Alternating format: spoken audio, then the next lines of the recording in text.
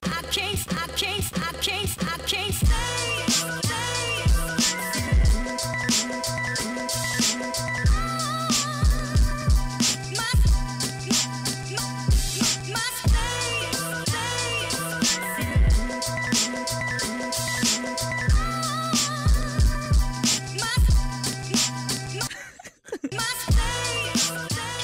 flowing as organic as possible. As you know possible. what I mean? Cool. Yeah. Welcome to Let's Do Humans, though, TJ. Thank you so much for having me. Would you like to be known as? Is it TJ Atkinson or TJA Live? TJA, B. TJA. No, I'm joking. TJ. Yeah, yeah. Sick. What does TJ stand for? Tolu Jacob.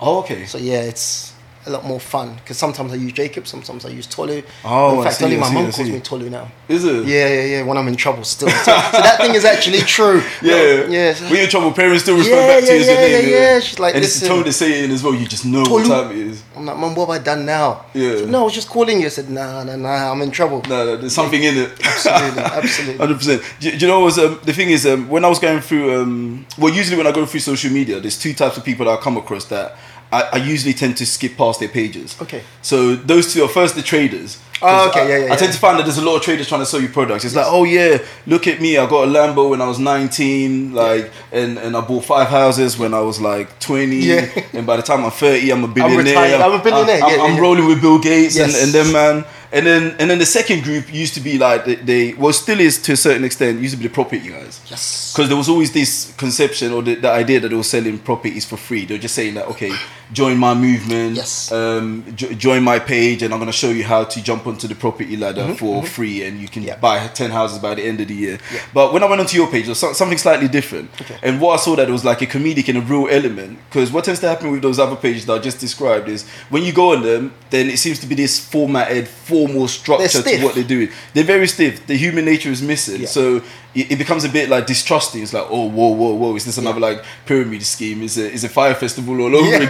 Yes. Do you know what I mean? Yeah. But there was a lot more to you, and I was like, okay, cool. Like, I want to see more about who the individual is and what they're on about, and I've been following your page ever since, and I think you're giving out some really fantastic like content. Can you tell me a bit about like some of the work that you do and your entry into the property game? So talking about that, I think that's one of the mistakes a lot of people make.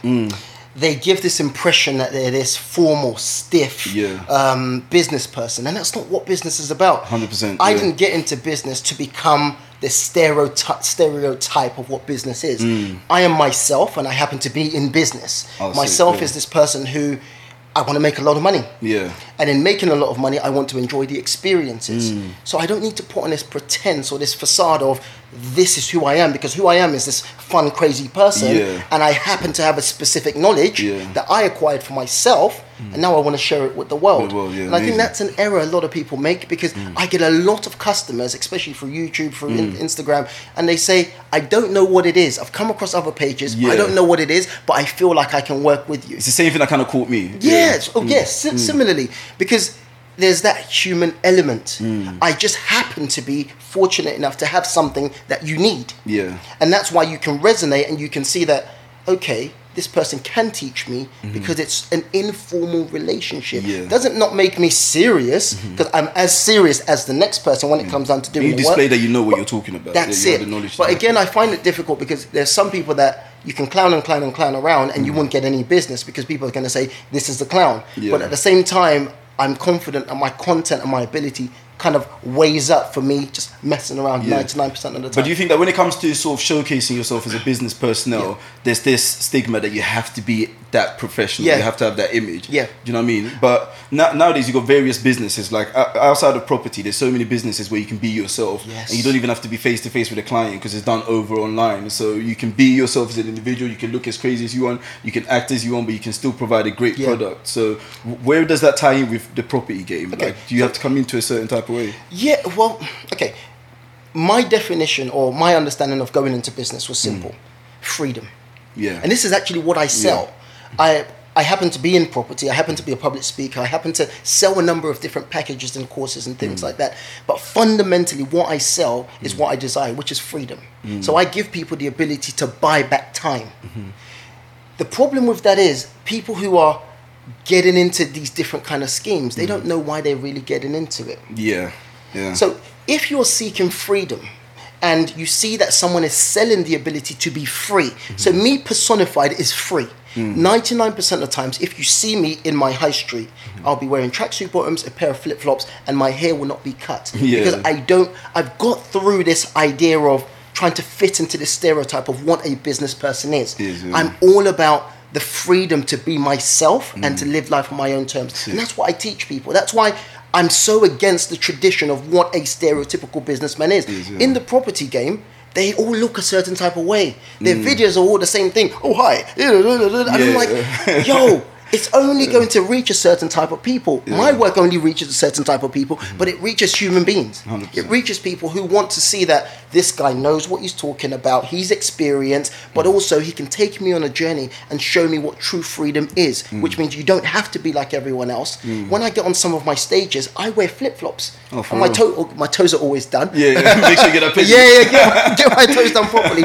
But I'm ultimately about trying to show a group of people that you don't have to conform to a certain stereotype. You can do you as long as it's the authentic you. The problem we have in society is this. Everyone says, yo, I'm going to be me. I do me. But you is a very fickle thing because you don't know who you truly are. Until you untangle, talk about my book, until you kind of understand who you really are. And that means, just like an onion, we have to unravel all the information, all the conversations, all the things that you've been taught. That's who you are right now. Until you unravel, why do I think this? Why do I behave like this? Why am I like this? That's when you discover who you truly are. That's who your authentic self is. But people are running around saying, I'm my authentic self. But your authentic self is made up of amalgamation of information that your environment, your parents, your best friends, your schoolmates have created. This is me. In fact, this is me dressed up too much for this. This is me. I would love to come here in my shorts and my flip-flops. And you should, because I mean, going back to like being yourself and feeling free within your own skin is one of the reasons why I purposely dress the way I do for my podcast. Do you see what I mean? Because I want the information to resonate, and I want the information to be deep. But at the same time, I don't want people to focus on the visual side of things, because that might be off-putting. Because if I turn up here in a suit and tie and I'm trying to get certain knowledge out there to a young group of guys, they're going to be thinking this channel's not for me. Absolutely. Do you see what I mean? Absolutely. Like, whilst there's key valuable information and knowledge out there to be shared with them, but because visually you're kind of restricting it to a specific group, your other people are losing out. And also touching on what you said in regards to people saying that they're the authentic self, they do say you're the accumulation of the 5 people that you hang around with, which is an extremely true factor. So you're here thinking that, oh, I'm myself, I'm an individual, but really and truly you're acting like every dude or every girl that's around you, and combine those into your character. That's who You're taking percentages of all of them, and that's who you are. So in order to be true to yourself, you have to unravel from all of that. So the reality is, based on what you've just said, every single person is what, 20% of who they think they are, because you've taken bits from every single 100%, person. So 100%. you've got to unravel it. You've got to find out who you truly are, and I think that is when you start your journey of being authentic. And also, and again, it just leads back to what we're talking about with regards to what I do. I teach people how to start a property business using the low or no money strategy. But before I ever teach anyone about making money, before we start talking about making 10k a month, making £20,000 a month, becoming a millionaire, we need to talk about the foundation. Because a lot of people do not believe that they deserve to make money or become wealthy or successful. Is that part of like the imposter syndrome? It's imposter syndrome. What you've done is you've taken information from everywhere else, and it's become your information, and you've caused yourself to believe it. Such as we are products of our childhood, we're products of our pasthood, we're products of our parenthood, we're products of our environment. So if you've not been taught the value of money and what money can do for you, every single penny that you make will slip through your fingers. 100%. So there has to be a foundational or a fundamental understanding about why I deserve to have money. This is why I was having a conversation with my team 2 days ago, and we were talking about why certain people win the lottery and why 99% of them will never retain that money. Yeah, they get broke in a couple of years. They go broke pretty much immediately. Yeah. But why is that? It's because the universe is a fair and balanced universe. So it says that there has to be a balance. You've just won the lottery all of a sudden, but you didn't go through the process of what it requires to accumulate that money, which is hard work, the processes, the ups and the downs. It's the lessons that make you hold on to money. Yeah. So the universe has a glitch. It says, this person's won the lottery, here's 20 million. But you haven't got the foundations to keep that money. So the money leaks. Yeah. Then the universe says, wow, there needs to be a correction. Because that money needs to go to the person who understood the process of money, which is hard work, understood the 3 processes of making money, keeping money, and growing money. And the universe redirects that money back into the right direction. So the point I'm trying to make is, everyone's focusing on, I want to be rich. But before you can be rich, before you can make any money, you've got to understand what it takes to actually receive that money. And the seed has to be prepared for you to be able to have that money grow. That's the problem. Yeah. So when I'm teaching people about property, I'm saying, yes, you can change your life. Yes, you can start a property business using ridiculously low amounts of money. But the first thing you're going to hear people say is, oh no, you can't do that. Because again, it comes down to the seed. It's a con. Listen, I get it all the time. I put a post on Instagram recently. I saw it. It was hilarious. Yeah, it was it was hilarious. I was dying when I read it. I tried to make a joke of many things because to me, on my adverts, where I'm saying, come to my property event, come and learn this, I get it all the time. And I think people that make those sorts of comments, you've got to kind of look at them and say, for you to take time out of your life without understanding something, to write con, scam, dodgy, it says a lot about you. Because for me to call someone a scam or to say something is dodgy, I have to have the information. It's definitely a free event. I called out someone recently on one of my events. They said, oh, this is just a scam to sell tickets. And I wrote back, well, you're clearly quite dumb because it's a free event. Well, you get it all the time, but it talks about the seed. It talks about where they are and their understanding about money. Another thing people say is, well, if you're so successful, which I've never claimed to be so successful, I've got relative success. I'm doing better than most people sitting there typing away bad things. But if you're doing so well, why would you share this information with other people? I'm like, how do we grow as a people if somebody gains all the information and holds it in? How does it benefit someone else? I learned the harsh way. One of my friends became extremely wealthy through the process of hard work. And then I learned a very, very deep lesson. Because I always had in the back of my mind that we were all grafting, we're all making money. When someone makes it, we're all set. But the reality is that's not true. It doesn't work like that. I think growing up, you always have this assumption, or you kind of make these like unspoken pact with your boys. Like, yo, fam, if you hit a mill first here, you know you got me in there. You got me. You know you got me. But and at that point, he doesn't say no because he really believes that's the case. Believes it, but life gets in the way, family gets in the way, the desire to grow that money gets in the way. And he hit a mill, and I was like, yo, cuz, what? You see that we said we were going to get a jet. We said we were going to do this. And he's like, yo. Where's the Vegas trip? Where's the trips that we were promising each other? And it woke me up to 2 things. Number 1, what a man makes for himself is for himself. 100%. Number 2, it was so important because it was a lesson that I would never forget. We were trying to explain to each other why. I was speaking to another friend and I was saying, well, no, that guy's selfish. That guy's this, that guy's that. You know, we set this time frame for ourselves to make X amount of money and he's done it in this time frame. I had to remove the concept of time from my goals. That's when I started making money. Because there's so much pressure. But if you're truly in business, the fact is, you can't see the future. You don't know what's coming around the corner, but you understand that making money is going to have roadblocks coming at you left, right, center. But people are not prepared for that. So I set stupid parameters in place that I had no control over. I could start a business today, but the reality is it's never going to be what I think it's going to be. So I had set, I'm going to have X amount of money by this period. I'm going to do this. I'm going to do that. You're only setting yourself up for failure.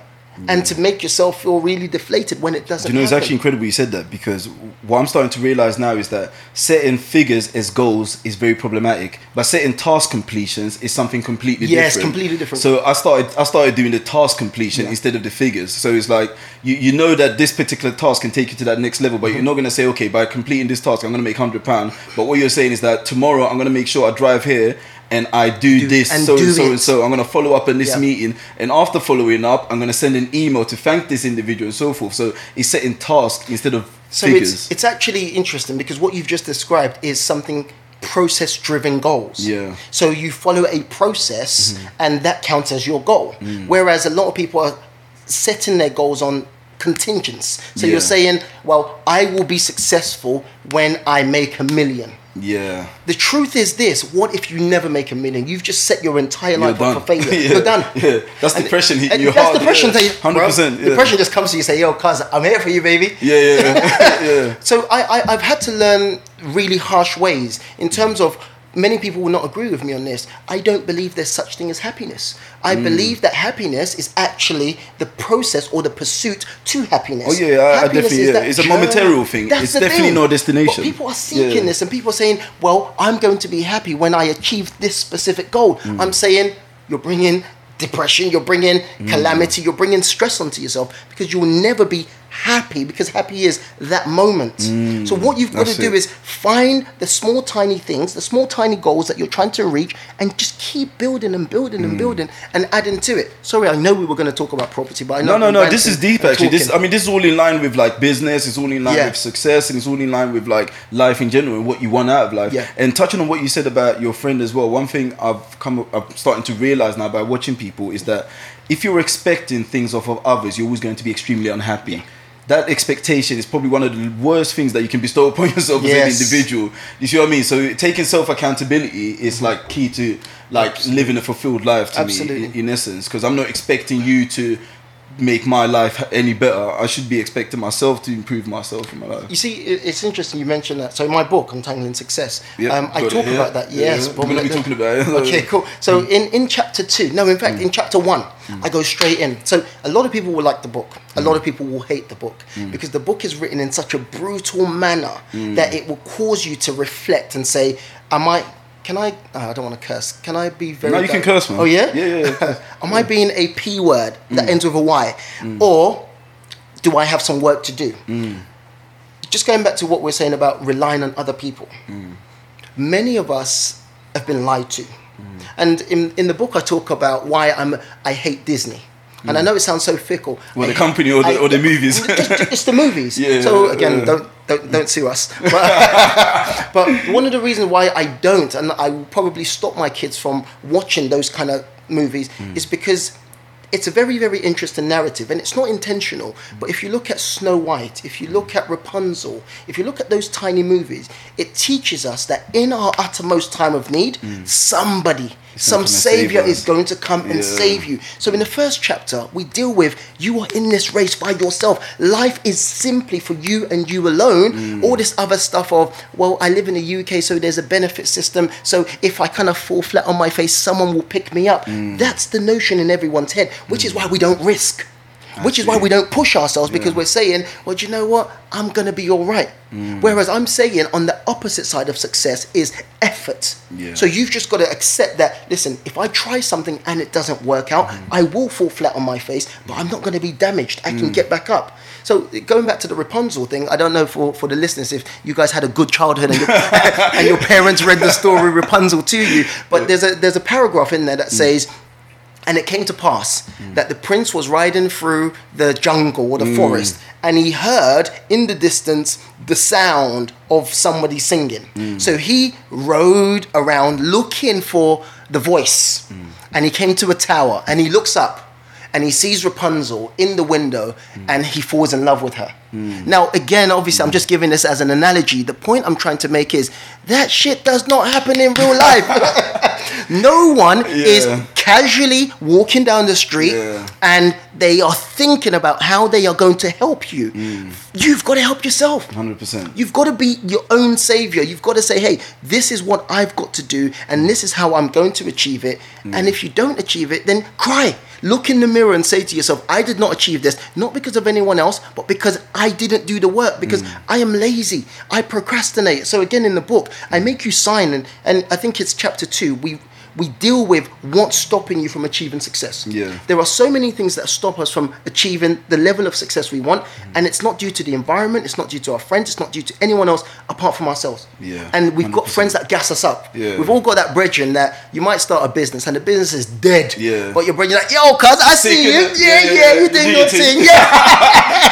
Yeah, you're doing your thing. Yeah. But the problem is, you need someone that's gonna completely say, yo, that ain't gonna work. Yeah. That's not going to work. Or your friends are saying, oh yeah, you're so pretty, but the reality is you're not pretty. So no, I know that. It's very real. And it's the same thing for guys as well. Guys will be getting, oh bro, you got bare game. No, that guy can't draw no chicks. Yeah. But we don't have that. We don't have that. So we start to believe these narratives, but on the inside, you know that you are the problem. 100%. So the point I'm trying to make is, if you don't deal with the things that are stopping you from achieving what you want, then you're in trouble because you're believing a lie.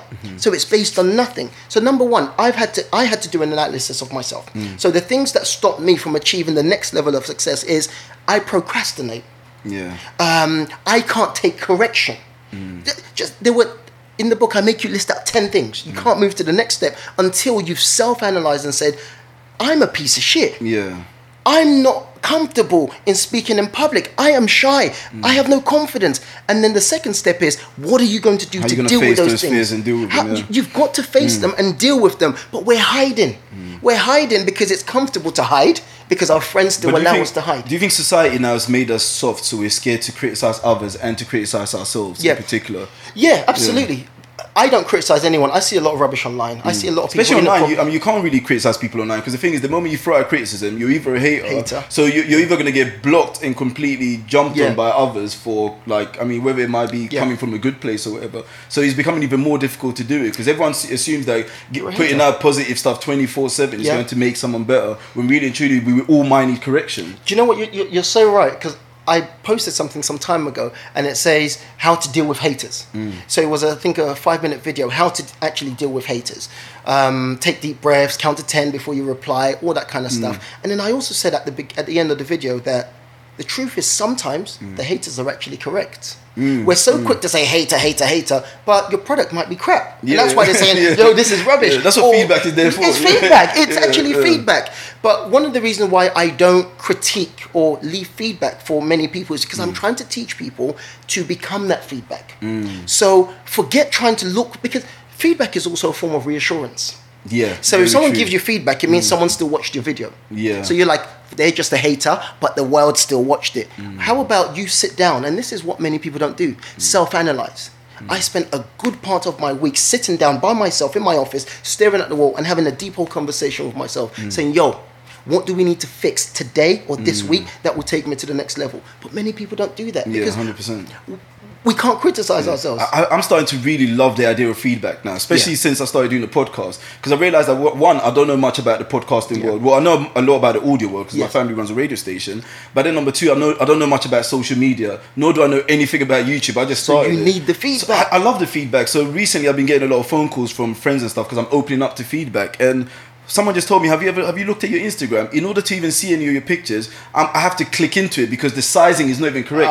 So my friend's missus called me the other day, and she was sending me voice notes and just giving me feedback and updating me and showing me how to go about, like, producing stuff online, because she knows it better than me.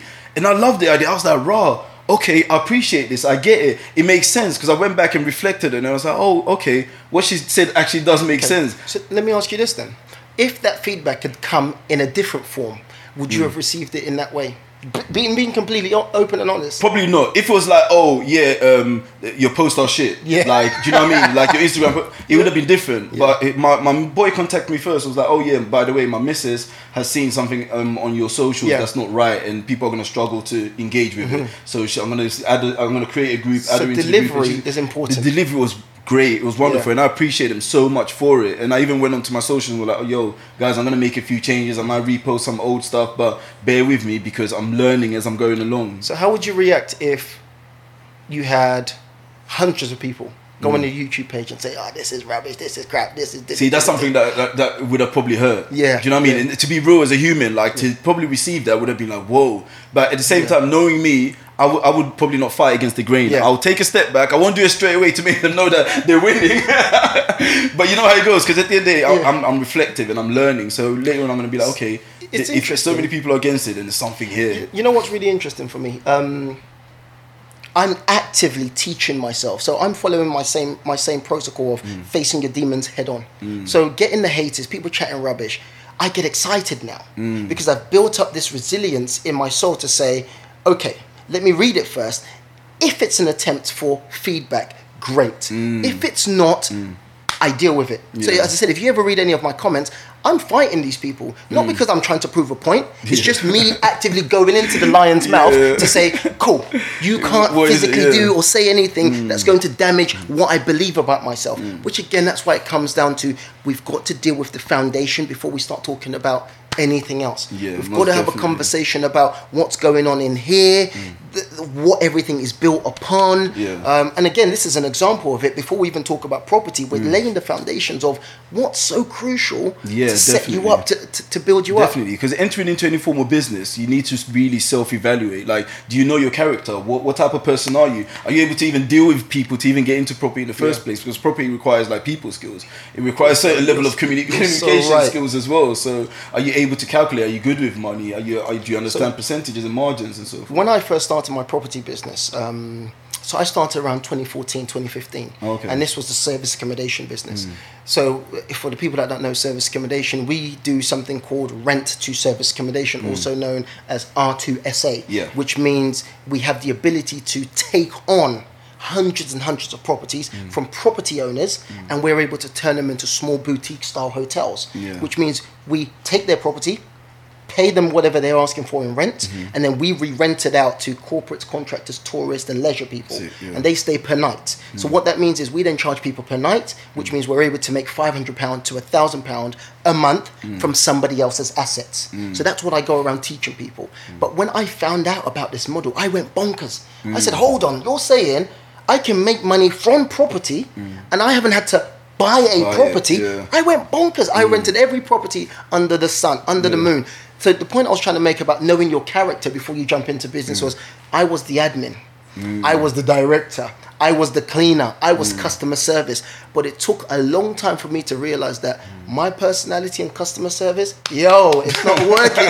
Especially being in a guest-facing business where you're going to get someone saying, oh, hi, there's a bit of dust on the floor. And in my mind, I'm like, clean the damn thing yourself. And I nearly replied to those kind of emails. So at that point, I was business there. Exactly. So I had to learn and say, look, this isn't my strong point. This isn't what I'm good at. But if I had self-analyzed and I'd been reflective right from the beginning, I would have known and I would have said, let me find this person, that person who has the strength and bring them on. And it took me time to do that. Now, as I said, my business runs itself because I've got staff that do all of this for me. So I'm just growing and taking on properties left, right, centre around the entire country. How did you get into it? So what was the moment that clicked that, okay, this game is for you? Okay, so was it a seminar that you attended or no.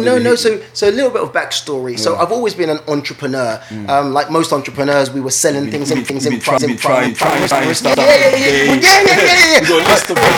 Some people want to lies because it sounds great now. Like, I'm looking at people and I'm like, you've only just got into business last week, but you've got a backstory from 20 years ago. You have been failing, yes. So mine is one of the stories, and my friends can testify to it. There were a group of us that would sell cookies from Sainsbury's. So we had a Sainsbury's across the road from our school. Malwalms, cookies, and drinks. So we would buy them for £1 for 5 cookies, and then we would sell each cookie for like 50p and £1, and then we thought we were rich them times. So that's where my kind of journey started. But fast forward a few years, came out of university, studied HR, and the reason I wanted to do HR is because I had this idea of human resource management was hiring and firing people. I've always kind of wanted to be. It's just pure admin. I remember going to an interview trying to get into a secondary school, and my mum was sitting there with me, and the interviewer was saying, so tell us what you want to be when you grow up. I said, I want to be a policeman. And my mum pinches me under the table, still keeping a straight face. So I'm like, Mum, what are you pinching me for? So I'm like, I said, oh, why do you want to be a policeman? I was like, because I want to be in charge. And my mum was like, pinching me again. I'm like, Mum, what's going on? She's still looking straight on. But the point is, I kind of took that with me all the way through college, university. I always wanted to be in charge, not knowing that was just a spirit of I'm an independent person that wants to control my own destiny. So I studied HR, and then my first job offer was HR advisor, not HR advisor, admin, HR admin. Yeah. And I was there for about 3 weeks, and I was like, hold on, so when do I get to fire someone? It's just, can you file this for me? Can you file that? Yeah. So I started off a recruitment company with my business partner, and we were doing incredibly well. Things were going well. We were recruiting a lot of people from Germany. We had an office in Liverpool Street. My parents built a garage, so they gutted their entire garage, turned it into our first ever office, which was an incredible thing. Again, if you're a parent and you're listening to this, you guys got to support your kids, man. 100%. Like, it's not everyday accountant, lawyers, engineers. Think about people like Stormzy. Stormzy's mum said, listen, you want to be a rapper? Okay, cool, be a rapper. Stormzy, according to the Sunday Times rich list, is worth 16 million from rapping. KSI, we've all heard of KSI. KSI is a 22, 23-year-old man with a very annoying laugh, but he's worth, 20 million from playing computer games. So parents kind of look for opportunities to support your kids. But in saying that, I'll actually talk about why parents should support their kids. So my journey is simple. We were growing a recruitment company. I went on holiday to Frankfurt. Now, this was a phase where I was just loving women. So I went on holiday and... It was a lad's holiday. It was one of my friends was living out there. So I went to visit him, and I was like, rah, there's bare buff chicks out here. So I went back to my business partner and I said, yo, Roman, listen, what? We're recruiting a lot of Germans to London, to banks and financial institutions. Why don't we move to Germany? That was my business plan. And he was like, firstly, that doesn't make sense. But I persuaded him. We moved to Germany. No way. Yeah. Persuaded him. We moved to Frankfurt. What age was this? Mistake. This was 2012. 2012, maybe 2011, around that. We moved over there, and in the UK it's different. If you're in recruitment, if you're in business, all you've got to do is have a bit of personality. So I can go into a meeting and I could win over a director to give me all these recruitment requirements. Oh, hi, John. How are you doing, mate? What's the football last night? Yeah. Exactly. Banter and relationship. But when you get to Germany, it's a completely different story. Definitely. So I did the first pitch that we had. All right, my name's TJ, and I can... Everyone was silent. And at that point, we were like, shit, have we made the biggest mistakes of our lives here? Eventually, we learned that we couldn't speak the language, we didn't understand the ethics of the country, and we hired a young man called Marcel. Marcel came, we trained him up, turned the entire business on its head, and grew it. Grew it, started generating quite a lot of money, and then one day we missed the payment cycle. One of us had forgot to invoice one of our vendors, missed the payment cycle, business comes crashing down. Serious? So I've now come back to the UK from being this big boy, from driving the cars of my dreams, living in the best penthouse I could imagine, changing my house every 2-3 months because I was just fascinated with what this life is, to ending up back in that same garage that my mum had turned into my office, sleeping there. My mum says, listen, as a Nigerian parent, I don't know if Nigerians are listening to this, or maybe Ghanaian parents, like, care for your kids a bit more. Because my mum's way of caring for me was, after about 2 weeks of crying, she said, that's enough crying. Oh yeah, go and find a job. That was her way of saying, that was her style. And then I started hanging around with my cousin. He was hanging around with a bunch of Asian kids who had started up a property business in their house. I started hanging out with them. Their parents saw something in me.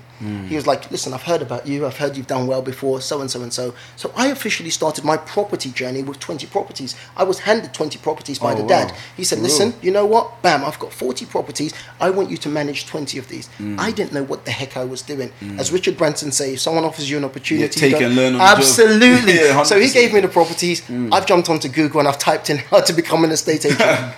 And that's where the things like Airbnb, Booking.com, service accommodation came up. So this is now 2013, 2014. I took all those properties, bam, banged them on Airbnb, made a ton of money, gave him back his money. Eventually, long story short, the relationship broke down. Out of jealousy, the kids were not happy, so and so. And then so I had nothing. But in my mind, I had acquired knowledge. Yeah, which is key. More valuable than any It's more valuable than anything else, because that tiny piece of knowledge, because I implemented on that knowledge pretty much immediately, that's why I'm where I am today. So I was able to say, hold on 1 second. I know I'd lost those properties, but what my mind is saying right now is, I can take somebody's property and I can turn it into a small boutique style hotel and I can make money. I had 20, so I need to replace those 20 now. Yeah. So I called every agent, every landlord, every developer, and I was begging them. I didn't even know what I was saying. I was like, hi, can I take your property and can I turn it into a hotel? Click, click, click, click, click. Until a year later, people started calling me when they started to understand the model. Getting offered properties left, right, center. Wow. Hi, do you want to take on and manage my property? Do you want to rent my property? And that's why I came up with this strategy called the Borrowed Property Strategy, which is the BPS, which means you can take on someone's property, never having to buy that property, but you can generate pretty much exactly what the owner who's bought the property is generating per month. Yeah. So if if I'm renting a landlord's property for 1,500 per month, and then I'm re-renting that property out for, let's say, 170 per night across 21 nights, because that's the averages. It means I can pull in around 3,500 a month. Yeah. So then I pay all the costs, I pay my rent, I pay everything. The landlord gets his 1.5 per month, and then I make around 700 or 750 pound from a property that I have not had to buy. Yeah. You see, when you do the maths on it, you realize how crazy it is. Because for the landlord to get that property, he had to put down a 25% deposit. So he had to buy a property for, let's say, £100,000. That's how he makes 1.5 per month. Yeah. But all I had to do was negotiate to take on the property for free, or pay him 1 month rent and start making money that way. But the key thing is that it's a great model, but the key thing is that negotiation. So how does one learn or acquire those skills to develop that? And how does one even go about it? Okay. Because let's say, for instance, for a layman listening to this or watching us, like they're thinking, okay, you've broken down, it sounds great, but how does one approach it? What's the strategy? Okay, so it's a strategy called BPS, or also known as serviced accommodation. This is something that I teach people. I put on events pretty much across the country. People know your details down as well. Amazing. And I teach people how to start a property business using that model. Now, let me reiterate this. It's not difficult, but nor is it easy. But it can be simple if you follow the processes. Because there are people like me and hundreds of people who are doing the same thing. So it becomes easier because you can follow the models that we've set. So can you start a property business with no money? Yes, you can. Are you likely to because you are brand new? No, you are not. But the idea is, can you find a landlord out there, out of the hundreds of thousands of landlords that are willing to give you their property so that you can re-rent it out so you can make some money? Absolutely. So again, I don't want to make it this convoluted thing or this really crazy strategy. It's doable, and it can be done by pretty much anyone that says, I need an additional income, or I eventually want to replace my income through property. The whole idea of this, if I can touch on this, is I see this as a foundational strategy. I see it as your opportunity to get your soul, your appetite into property. Because most people can't afford to buy a property, and most people can't afford to develop property. But the idea is, get into property, start getting your excitement about it and saying, wow, I can make money at this level. So imagine if I start making more money and more money and more money, then I can move on to another strategy, such as developing or doing a flip or doing a normal vanilla buy. So, I mean, it's not difficult, but it's certainly not easy, because of course there are ups and downs, and there are strategies that you've got to understand, and these are the things that I teach people how to navigate around so that they don't make the same mistakes that we've all made before. And then the great thing is, following people like yourself and other people that have been in the industry, is like you learn from their mistakes, you know what I mean, by following the footsteps or the blueprints already laid out. So when people do follow your structure or your strategy, you teach them all of this Absolutely. as well. See, this is the thing, and I learned this from, I can't remember the name of the person. I was watching an interview some time ago, and he said, Tai Lopez, he said something about... Oh yeah, about books. He said books are... Tai, I'm not going to get it word for word, because Tai does listen to this podcast. He was intimating that if you want... He said, okay, perfect, I remember it. He said, you don't learn how to not get hit by a car by getting hit by a car. So why would you learn everything else through trial and error when someone's already been hit by a car? So they've created zebra crossings and created traffic lights. So you learn from them. And that's the power of books, conferences, and events. Because what we are doing is we're saying, I've been hit by a car, God forbid, but I'm just using, God, this is just an analogy, yeah? I've been hit by a car, so I know what to look out for, so I can now teach you how not to get hit by a car. I've made money in serviced accommodation, I've made money in property, I've lost a ton of money as well. So I'm in a very unique situation to teach someone who's brand new to say, go this direction, quick, navigate this, quick, get out of this. And that's my power, because I have the ability to have gone through it. Now I can teach you how to fast track your success. That's it. And instead of spending like the next 5 to 10 years trying to make the mistakes and rectifying them that you've done, I can learn that in the next couple of weeks or months. See, mentors, it's like a shortcut in system. Mentors and coaches get a bad rep. Say, oh God, why would you charge someone for your knowledge? Well, fundamentally, I believe in something called a transactional value. 100%. If I give you something for free, you will never do it. And I've tried it out, and I'm going to try and, because I like trouble sometimes. I'm a bit ratchet sometimes. There was a guy that called me out some time ago. We sent him a text message because he had signed up to a previous event. And we sent him a text message saying, hey, we're having another event. Come to our event. And he said, why would I come to your event when all you're going to do is charge me £5,000? And I was like, I replied to that message. My team said, what's this about? Are you sure this is our event? We don't charge 5K. And then I replied to myself, said, first and foremost, I've never charged 5K. I don't charge £5,000, but I charge a fee. Why? Because you will not do anything with it. And he said, well, how do you know? So I said, let's do a challenge. I'm going to take an entire day off. I'm going to come and teach you everything that people are paying thousands of pounds for to learn. And let's see what you do with it. All for free. All for free. I met up with him, fed him, clothed him, paid for every single thing. He came there. Where is he now? Because it was free. There is no value in something that's free. Because the people that pay me money are people, two things. They are eager to change their situation. By the time you pay someone money, if you got a spouse, so you've paid me money, and now you want to sit at home and watch EastEnders, your spouse is going to slap you and say, yo, you got to recoup that money. That's why you've got to pay. And also you have to respect that you're paying for my experience. You're paying for the ups and the downs and the losses that I've made, so you can achieve something that's taken me 5 years to achieve in a shorter space of time. That's why nobody has any excuses, and I don't accept any excuses from my kind of people. I know your audience is quite broad, but specifically people that look like me and people from my environment, I don't accept it anymore. It's frustrating because there's so many excuses. I think it's killing us off. I'm definitely against excuses as well. I think it's definitely killing us off. It's dangerous. It's numbing the brain. It's slowing us down. It's preventing us from being proactive and actively going out there. And I think sometimes people use stuff as an excuse. Do you know what I mean? Instead of I don't think it's sometimes. I think many a times. Many a times they say, oh, you know what? Let me think about this. You know, let me do this. But we both know if you don't do it there and then, you're not going to do it. Nobody in this world, and this is something I learned years ago, nobody in this world wakes up and says, oh, do you know what? I'm going to improve my life today. It doesn't happen. There needs to be a catalyst. And that's why on LinkedIn, I'm called a catalyst consultant. My job is to light a fire underneath you and set you ablaze. I was saying this to someone yesterday. One of my staff members, they were rejigging my website and they wrote a little bio about me, and it made me laugh, but it also made me want to cry because it's the reality of the passion that I have. She said, hi, welcome to my website. My name's TJ. One day I saw a man standing on the edge of the bridge and I pushed him off, and to his surprise, he flew. And I was like, rah, that is sick. Yes. So my job is really simple. It's to show you what's possible, to come beneath you or behind you and push you, and then you start flying and you say, oh my God, I didn't know I could do it. But that's what most people need a lot of times. And that's why we put ourselves out there and say, look, it can be done.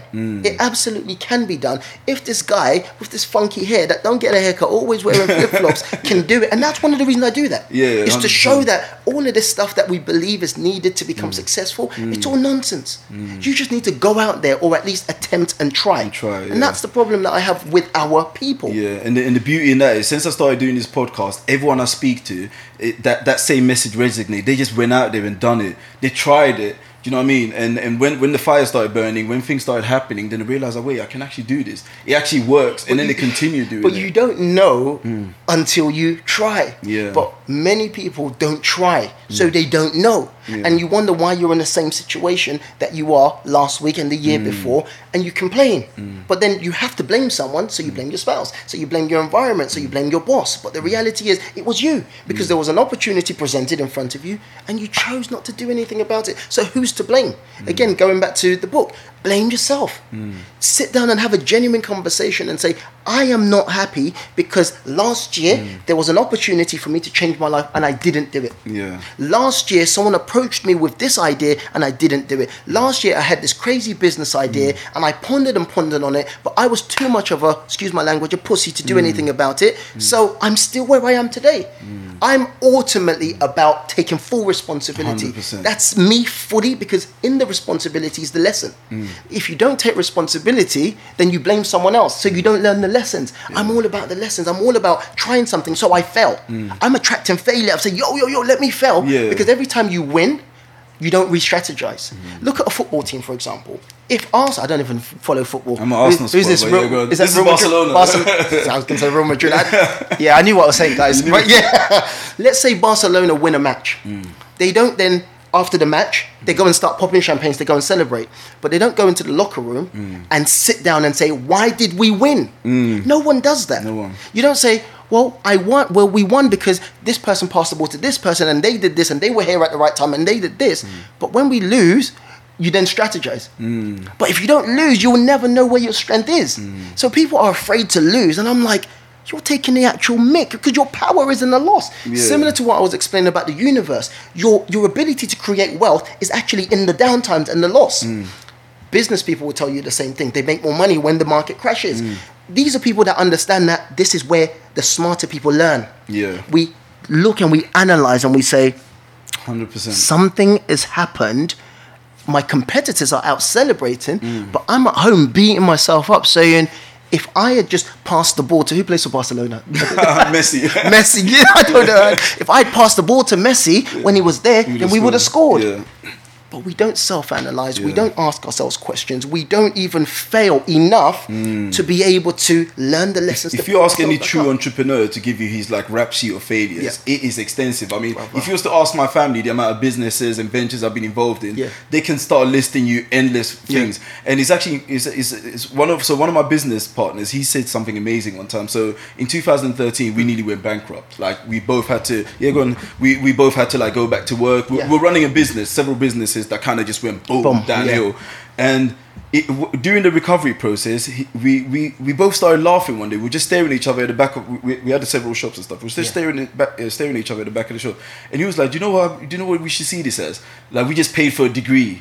Do you know what I mean? Yes. I've just done an intense degree. We just done an intense degree, and this failure right here, is a university degree. So whenever we're doing something right now, and we're trying to ensure that we don't fail in whatever venture we're in, we always refer back to that business, and we're like, oh, we're not going to do it as that business. Remember that degree that we got, that failure. We're not going to take that step again, and we're not going to do that again. Do you know what I mean? So you're so right. No, 100%, and that's how we see it now. And ultimately, that is where you learn how to progress and how to take it to the next level when you do get back onto the ladder. You're building a business and things are going great. You're just going to carry on that trajectory because things are going great. But once you hit the stumbling blocks, it causes you to think. 100%. Think about it, because if everything's going great, you carry on moving on autopilot, and then you don't want to change anything.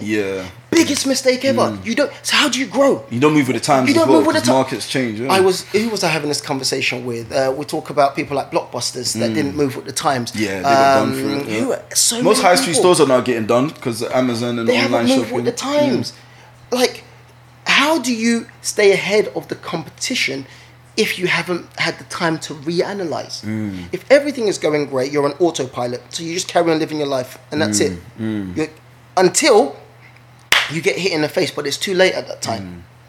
Blockbuster got hit in the face. They couldn't. Oh my god! I need to build a website and I need to get online. It's too late. Your competitors Netflix already come over, Netflix has taken you over. Amazon Prime. But so, what is untangling success? Like, what is success to you? Before we go into the book, like, what is success? What is your definition, and what is it that you're trying to achieve in your journey? Great question. I don't believe success is one thing. I believe success is very individual to the individual person. Yeah. A lot of people believe success is having tons and tons of money. I believe in the idea of having lots and lots of money because I believe when you have more, you can do more and you can give more. So I don't want to hear excuses of, oh, I don't need money. Money isn't everything. Shut your mouth. Money is I don't know if that was rude, but yes, no, actually shut your mouth. Money is actually everything. Because you have more value when you have more money. Even if you don't spend the money on yourself, buying yourself handbags and boots and shoes, if you don't want to do all that stuff, have money so you can bless other people. 100%. Have money so you can change other people's lives. At my events, I talk about, sorry, I'm going off on one, but at my events, I talk about why people need to be wealthy. Fundamentally, in our culture, we have a knife crime at the moment. We have a bunch of kids on the streets right now. These kids are looking at their parents and they're saying... Heavily economic based. It's solely economic based. Now, there are two things. Some of those kids... they don't want to even bug their parents. So they decide to be the man of the house. No one's asked you to be the man of the house, but you decide to take on the role of the man of the house, but you don't want to bug mum. So you go out on the street and try and fend for yourself. And father's not around either. Fathers are not around. So I put on a program actually for 14-year-olds to 18-year-old men. So black men. And I teach them completely free the stuff that I charge other people for.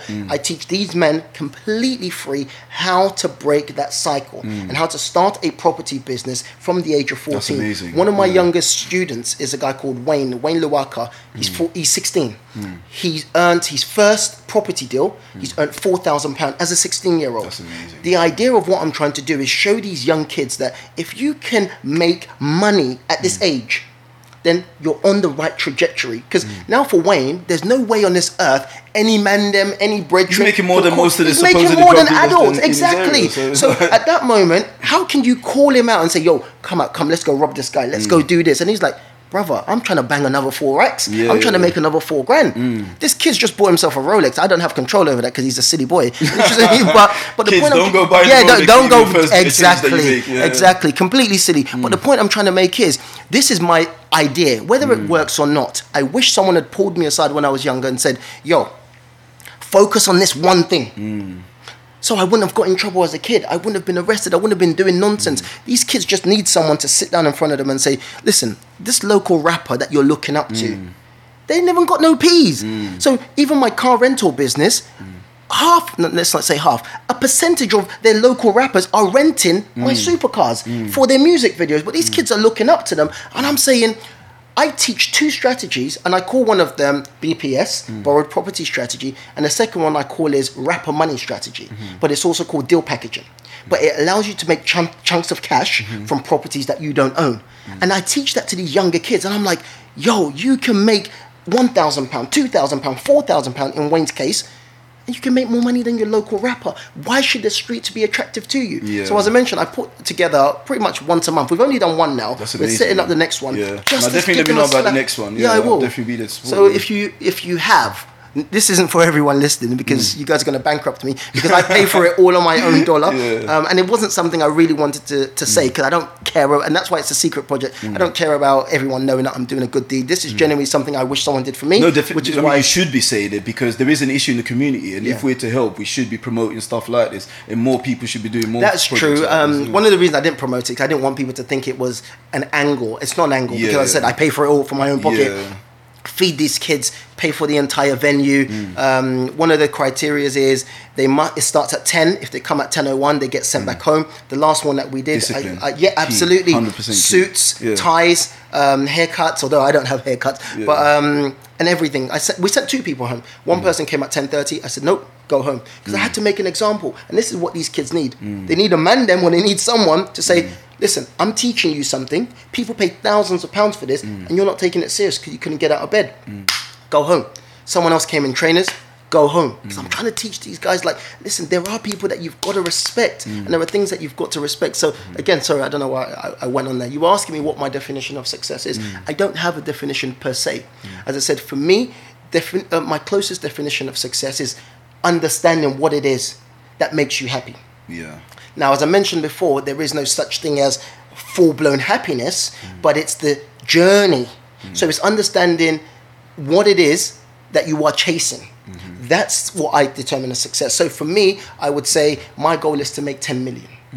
once I hit that 10 million, that's what I would call success. Now, again, it's not 10 million to go and spend, but the journey of why I want to make 10 million is what I would call success. So once I'm able to do that 10 million, I'm able to do what I need to do with that money. Yeah. That's what I call success. But a lot of people don't understand what success is because it's tied to so many different things. Yeah. But and I think nowadays we tend to base it as well on what we see others who we classify as successful as being. So if you're a big Jay-Z fan, you're like, oh, if I become like Jay-Z, then I'm successful. But that's not your definition of success. That's not the truth at all. Yeah. That's not the truth. The book talks about why most of us never achieve any level of success. And it talks about the brain. Your brain is simply designed to digest your food, send blood around your body, and make you comfortable. That's it. So it regulates your entire body. Just make sure you are comfortable. So any notion or idea of coming out of your comfort zone, your brain automatically shuts it down. So people that are listening to this, don't stress yourself too much if you are lazy. It's still your fault, don't get me wrong, but it's also but it's also biological. Because your brain does not like one word. 2 words, exertion and action. Your brain is anti those words. So it says, when you're sitting there and you're saying, oh my God, I need to start this business, a message is passed over to your brain to say, oh my God, this crazy guy wants to start a business. Shit, I need to make him feel comfortable again. Therefore, you automatically see something on YouTube that you've always wanted to watch, or your phone rings, or you remember you've got to text this girl that you've been trying to chat forever. Your brain will put situations in front of you. It moves away from there because your brain is like a dejected employee. It's paid to go into work, wake up, go into work in the morning, jump on that train, do a little bit of work. That's programming from school. It's programming from like it's programming from life. From life, In fact, anyone that's looking for a book, grab my book. But definitely, there's another book that I think is so fundamental if you want to change your life. It's a book by a man called Shard Helmstetter, and it's called What to Say When You Talk to Yourself. Many of us do not understand that the subconscious mind, absolutely, we're forever having a conversation with ourselves. The first chapter in that book hits you straight away. It talks about if you come from a relatively okay home, so mum and dad, okay home, you are told no, that you cannot do this, you can't do that, 180,000 times before you turn 18. Wow. If you come from the same relatively okay home, you are told yes only 50,000 times. So you have to understand, because we're a product of our environment and it's in our most susceptible and impressionable years, you start to believe that I can't do this. Not because someone said you will not amount to anything, but it's the idea of this is not possible. Don't climb on that chair, because they haven't told you why or what the consequences of climbing on that chair does, that you're going to fall down and break your head. But they just say, don't do that. Don't attempt this. Don't do this. And you start to believe. And that's where fear starts to get built from. Because you haven't got the rationality to understand what the fear is based on. Our parents then impose ideas of what they couldn't do on us. We start to believe it. And that's why, again, I wrote this book, Untangling Success, because we need to completely shatter what we've been taught before. Then replace it with new information, and then start building on top. Obviously I don't want you to sell out the book in terms of like the content of it and give away too much, but what's the process like in terms of untangling? Obviously it's in the book and people should definitely get the book. The link is going to be in the bio, but like what is some of the processes like of doing that? Because I mean, I'll give you a bit of backdrop. So the reason why I'm asking is because I've realized something about people that are creative and very free-spirited individuals. They tend to come from a creative and a free-spirited home, whereby the parents allow them to do certain things. Like, for instance, African household, the parents are very restrictive. They're like, oh, my child is not doing this, my child is not going out at this age. But for me, for instance, I grew up in a household where my parents kind of they gave me the support, they gave me the background, the backdrop to do whatever I wanted to do, sort of thing. There weren't many restrictions growing up. There was the discipline and then the respect side of things. But at the same time, they let you flourish. Like if I want to try something tomorrow, my mom might look at me slightly, be like, but nonetheless, she will still allow me to try it. And I realize that it resonates now as I'm getting older. Like it's like I feel more free to do stuff. I'm not as limited as others who might have grown up in a very restricted household. Because you had that benefit of that. Yeah, right? Definitely. Yeah. Cool. So what if I was completely the opposite and I felt very restricted based on my household? Like how do I go about it? Number one, accept full responsibility for who you are and where you are. This comes down to self-conversation. Yes. Well, so again, number one is you've got to make a list of who you are right now. So it requires complete honesty. It requires transparency. It requires you saying, what is it that I wanted to be when I was younger? And why am I not there now? And then that's when the truth starts coming out. So do you know what? I wanted to be a scientist. And you say, well, why am I not a scientist? This is what I'm saying. Start having... I walk down the street having full-blown conversations. People think I'm mad, but I'm like, yo, I'm next level. I'm having a full-blown convo, answering this, blah, blah, blah. You're dealing with stuff. I'm dealing with stuff. Stuff that people are going to deal with when they're 50 and 60. I'm dealing with it now. So one of the things that you've got to start doing is having that full-blown conversation. Get a list down, which I do in the book. You write down a list of 10 things. Even go to 20 things and say, what I wanted to be when I was older was I wanted to be the CEO of this company. Why am I not there? And then the first thing that's going to come to your mind is, I'm fearful. Then you have to double down on every question. Why am I fearful? Well, because when I was younger, I remember someone saying this to me. Or I wanted to be a model. Why am I not a model? Well, because I have no confidence. Why don't I have any confidence? What's the root cause? This is self-healing. What's the root cause? Well, I remember when I was in school and all my friends used to get the attention and I never got attention. Okay, so you've got to that and you then start looking for ways to replace that. So what you've got to do at stage 2 is find things to readdress that situation. So when people say, I'm not pretty, think back to and find a situation where someone's complimented you to say, oh wow, you are really pretty. Or the last time you got moved on road, whether it was by a butters guy, still take it as the person found you attractive. Now this is my notion. If one person out of 7.7 billion people find you attractive, guess what? There's going to be thousands of people that find you attractive. And you start to change that narrative, but it's through affirmations, which is having that constant conversation with yourself and building a new habit. I am beautiful. I am gorgeous. I am this. I am that. Because our brain is a sponge. And all it's doing is trying to find information to fill our different parts of our brain. So it doesn't know what's true and what's not true. It just accepts what you've told it. So I was having this convo earlier on and we were talking about you can't blame your parents for where you are. You've got to take responsibility because you believed it. So even when your friend said, oh, you're ugly, or this person said you're ugly, you believed it. So don't blame them for their ignorance. You allowed that information to become a part of you and you believed it. So therefore, it's your job to unwind it. You can't wait for this person to say, oh, I'm sorry, you are really pretty, because they've moved on with their life. They don't even know the damage they've done. It's on you. So that's one thing. Affirmations, rewiring by replacing that information with new information.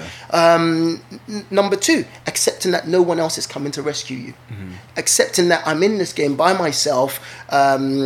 Anything I need needs to be created and done by myself. Number 3, and I talk about this close in chapter 5, is become selfish.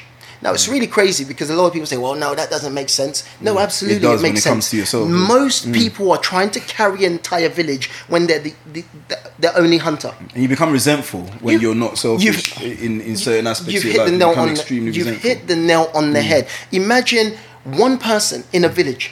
You're the only hunter, which means you're the only person that can provide for that village. You have to go out there every single day. You don't bring home the bacon. Everyone beefs you. You're tired. You don't get the chance to rest. You start to hate every single person. They're probably not even going to praise you for it either because they just think they're not going to praise you. It's your job. It's your job. And then you're watching them chew and you're like, I want to kill you. And every time you eat one little food, they're like, why is he eating? But I'm the one that went and got it. So in the book, I give the example of a man called Roger Bannister. And he was the first person to run what we call the 1 minute mile, which is running a mile in 1 minute. Thousands of people had attempted to do that 1 minute mile years before. Roger Bannister was the first person to do it. After he did it, I think a year later, someone else did it. After that next person did it, everyone started doing it. Now people are doing it casually. Why? Because it took one person to get out of the gate and open the floodgates for everyone else. I'm saying become selfish, look after yourself, take breaks, take rest, self-analyze.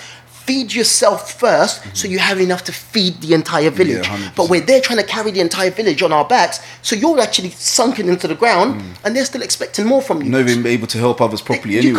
You can't. You're wearing yourself so thin. So there's a fire in the house And guess what? Instead of running out of the house to go and get the fire brigade, you try and rescue every single person and you all die.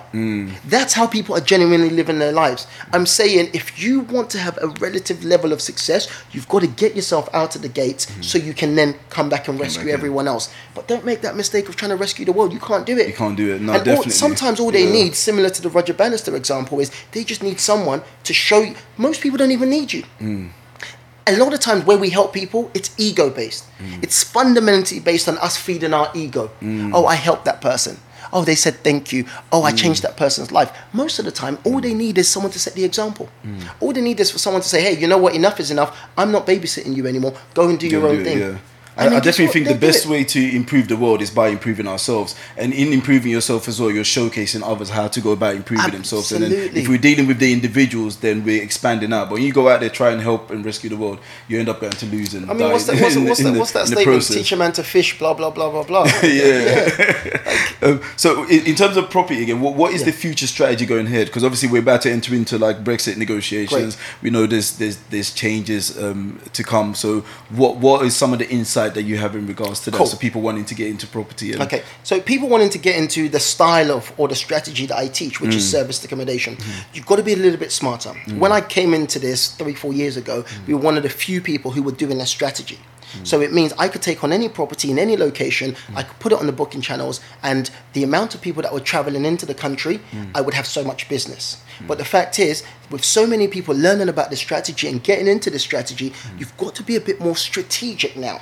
So it's not just getting a property and in any location and anywhere and you start making money from it. So to deal with the Brexit situation, we generate money from tourists coming into the country, and we generate money from groups coming into the country. So a French family, 10 people in one family, they all want to stay together, have a glass of wine together, eat some food together. We provide accommodation from them. Let's say we Brexit, which means we might have to get a visa to go to Europe and they might have to get a visa to come back here. Most people will see that as a problem, because if you look at the figures, there are 40 million people in 2018 that came into the UK and they spent £28 billion on luxury goods and hotels. Wow, yeah. If we Brexit, that 40 million is going to go to 30 million. That 28 billion is going to go to 18 billion per se.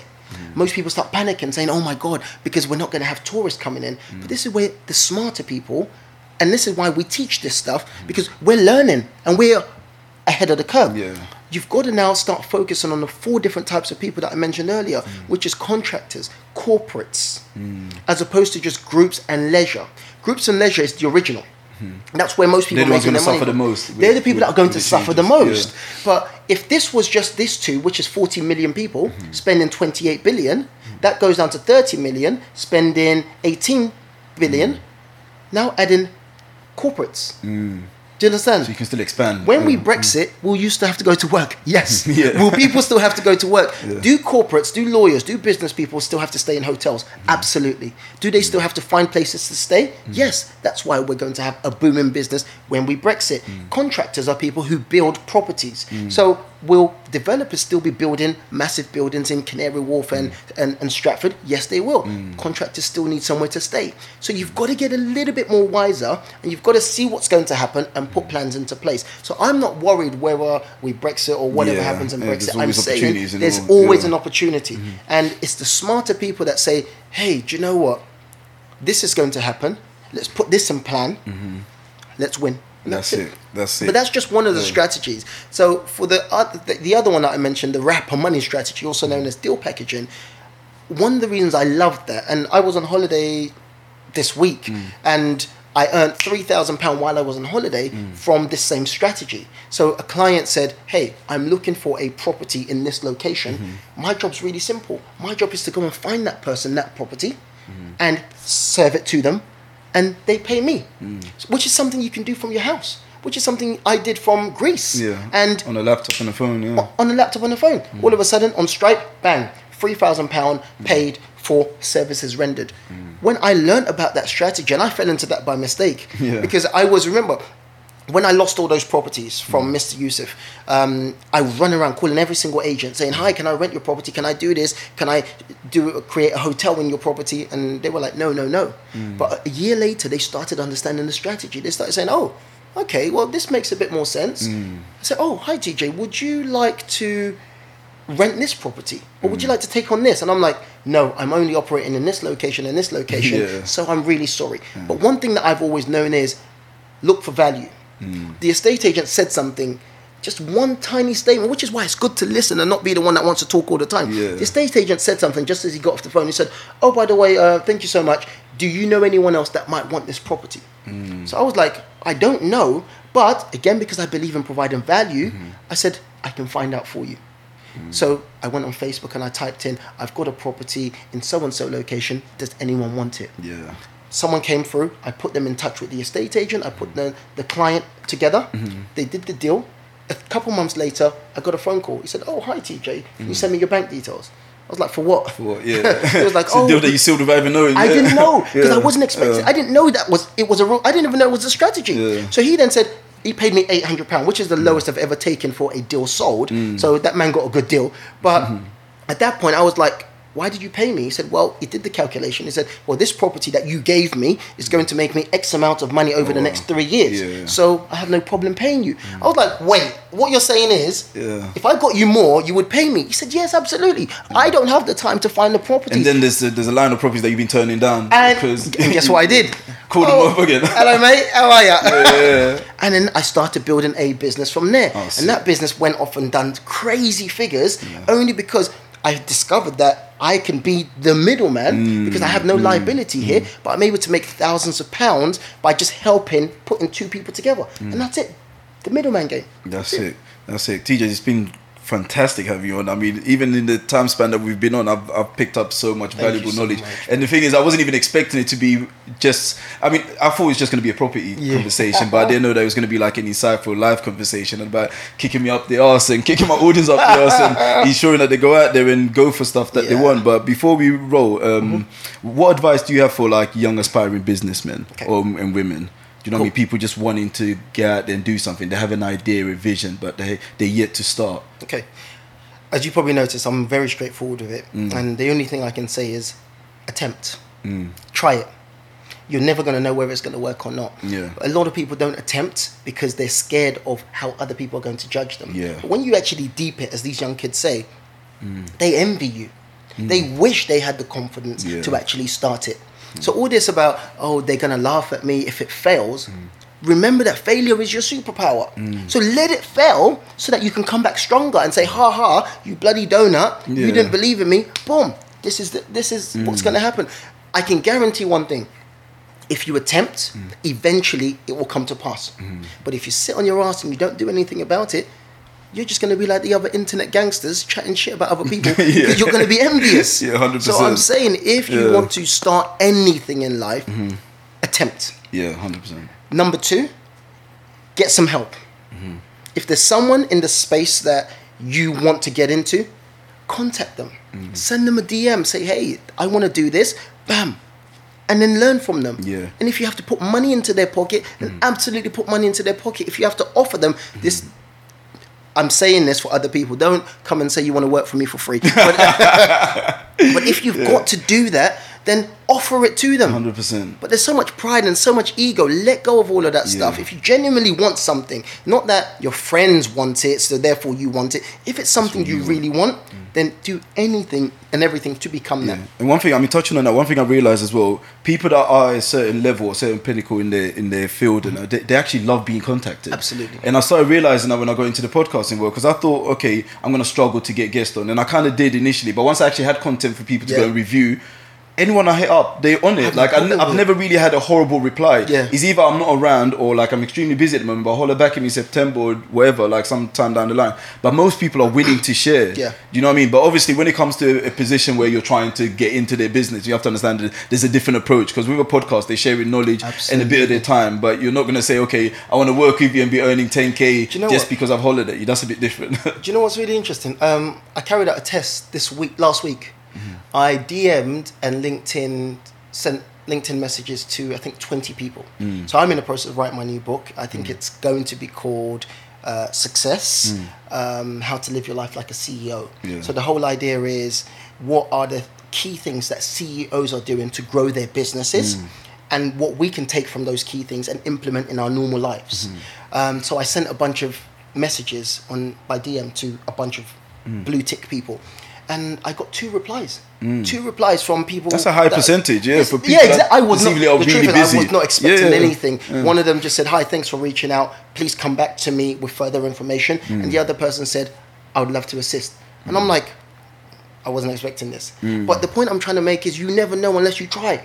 Like, do the craziest thing. If you want to start up a podcast, contact someone who's doing it. Contact Francis and say, "Can you give me some advice?" No, if you definitely, want to learn something, let go of your pride, man. It's all pride that's keeping people down. Just ask the question. The worst that they can say is no. I mean, how can your confidence be affected by someone saying no by DM? Like, then if your confidence is affected by that, then you've got other issues you need to deal with, man. You're in big trouble. Yeah. Maybe you're not even ready to even start considering that.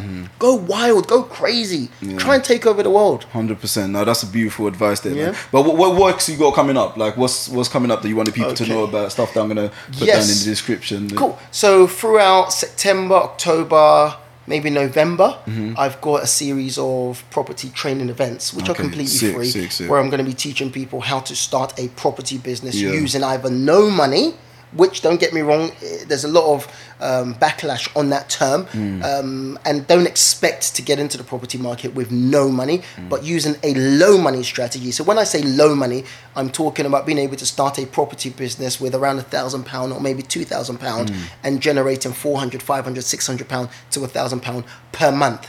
So I'm going to be teaching people that. It's going to be 3-4 hours of both strategies and how you can potentially change your life with just one property deal.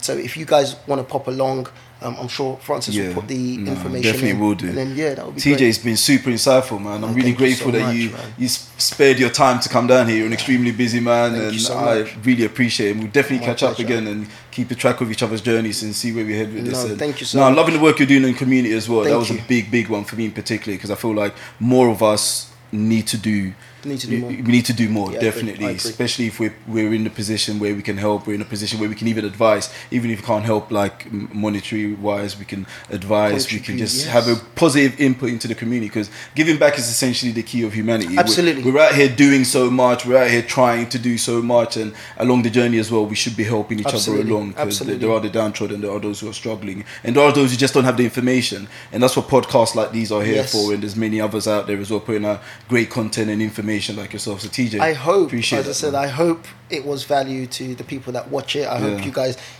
get what you want from it. I know we're supposed to talk about property, but as I mentioned right from the beginning, there's no point talking about property if we don't kind of deal with the foundation as well. But I hope it's good. It's been an absolute pleasure. Thank you so much. Yes, man. Appreciate it. Nah, that was it, man.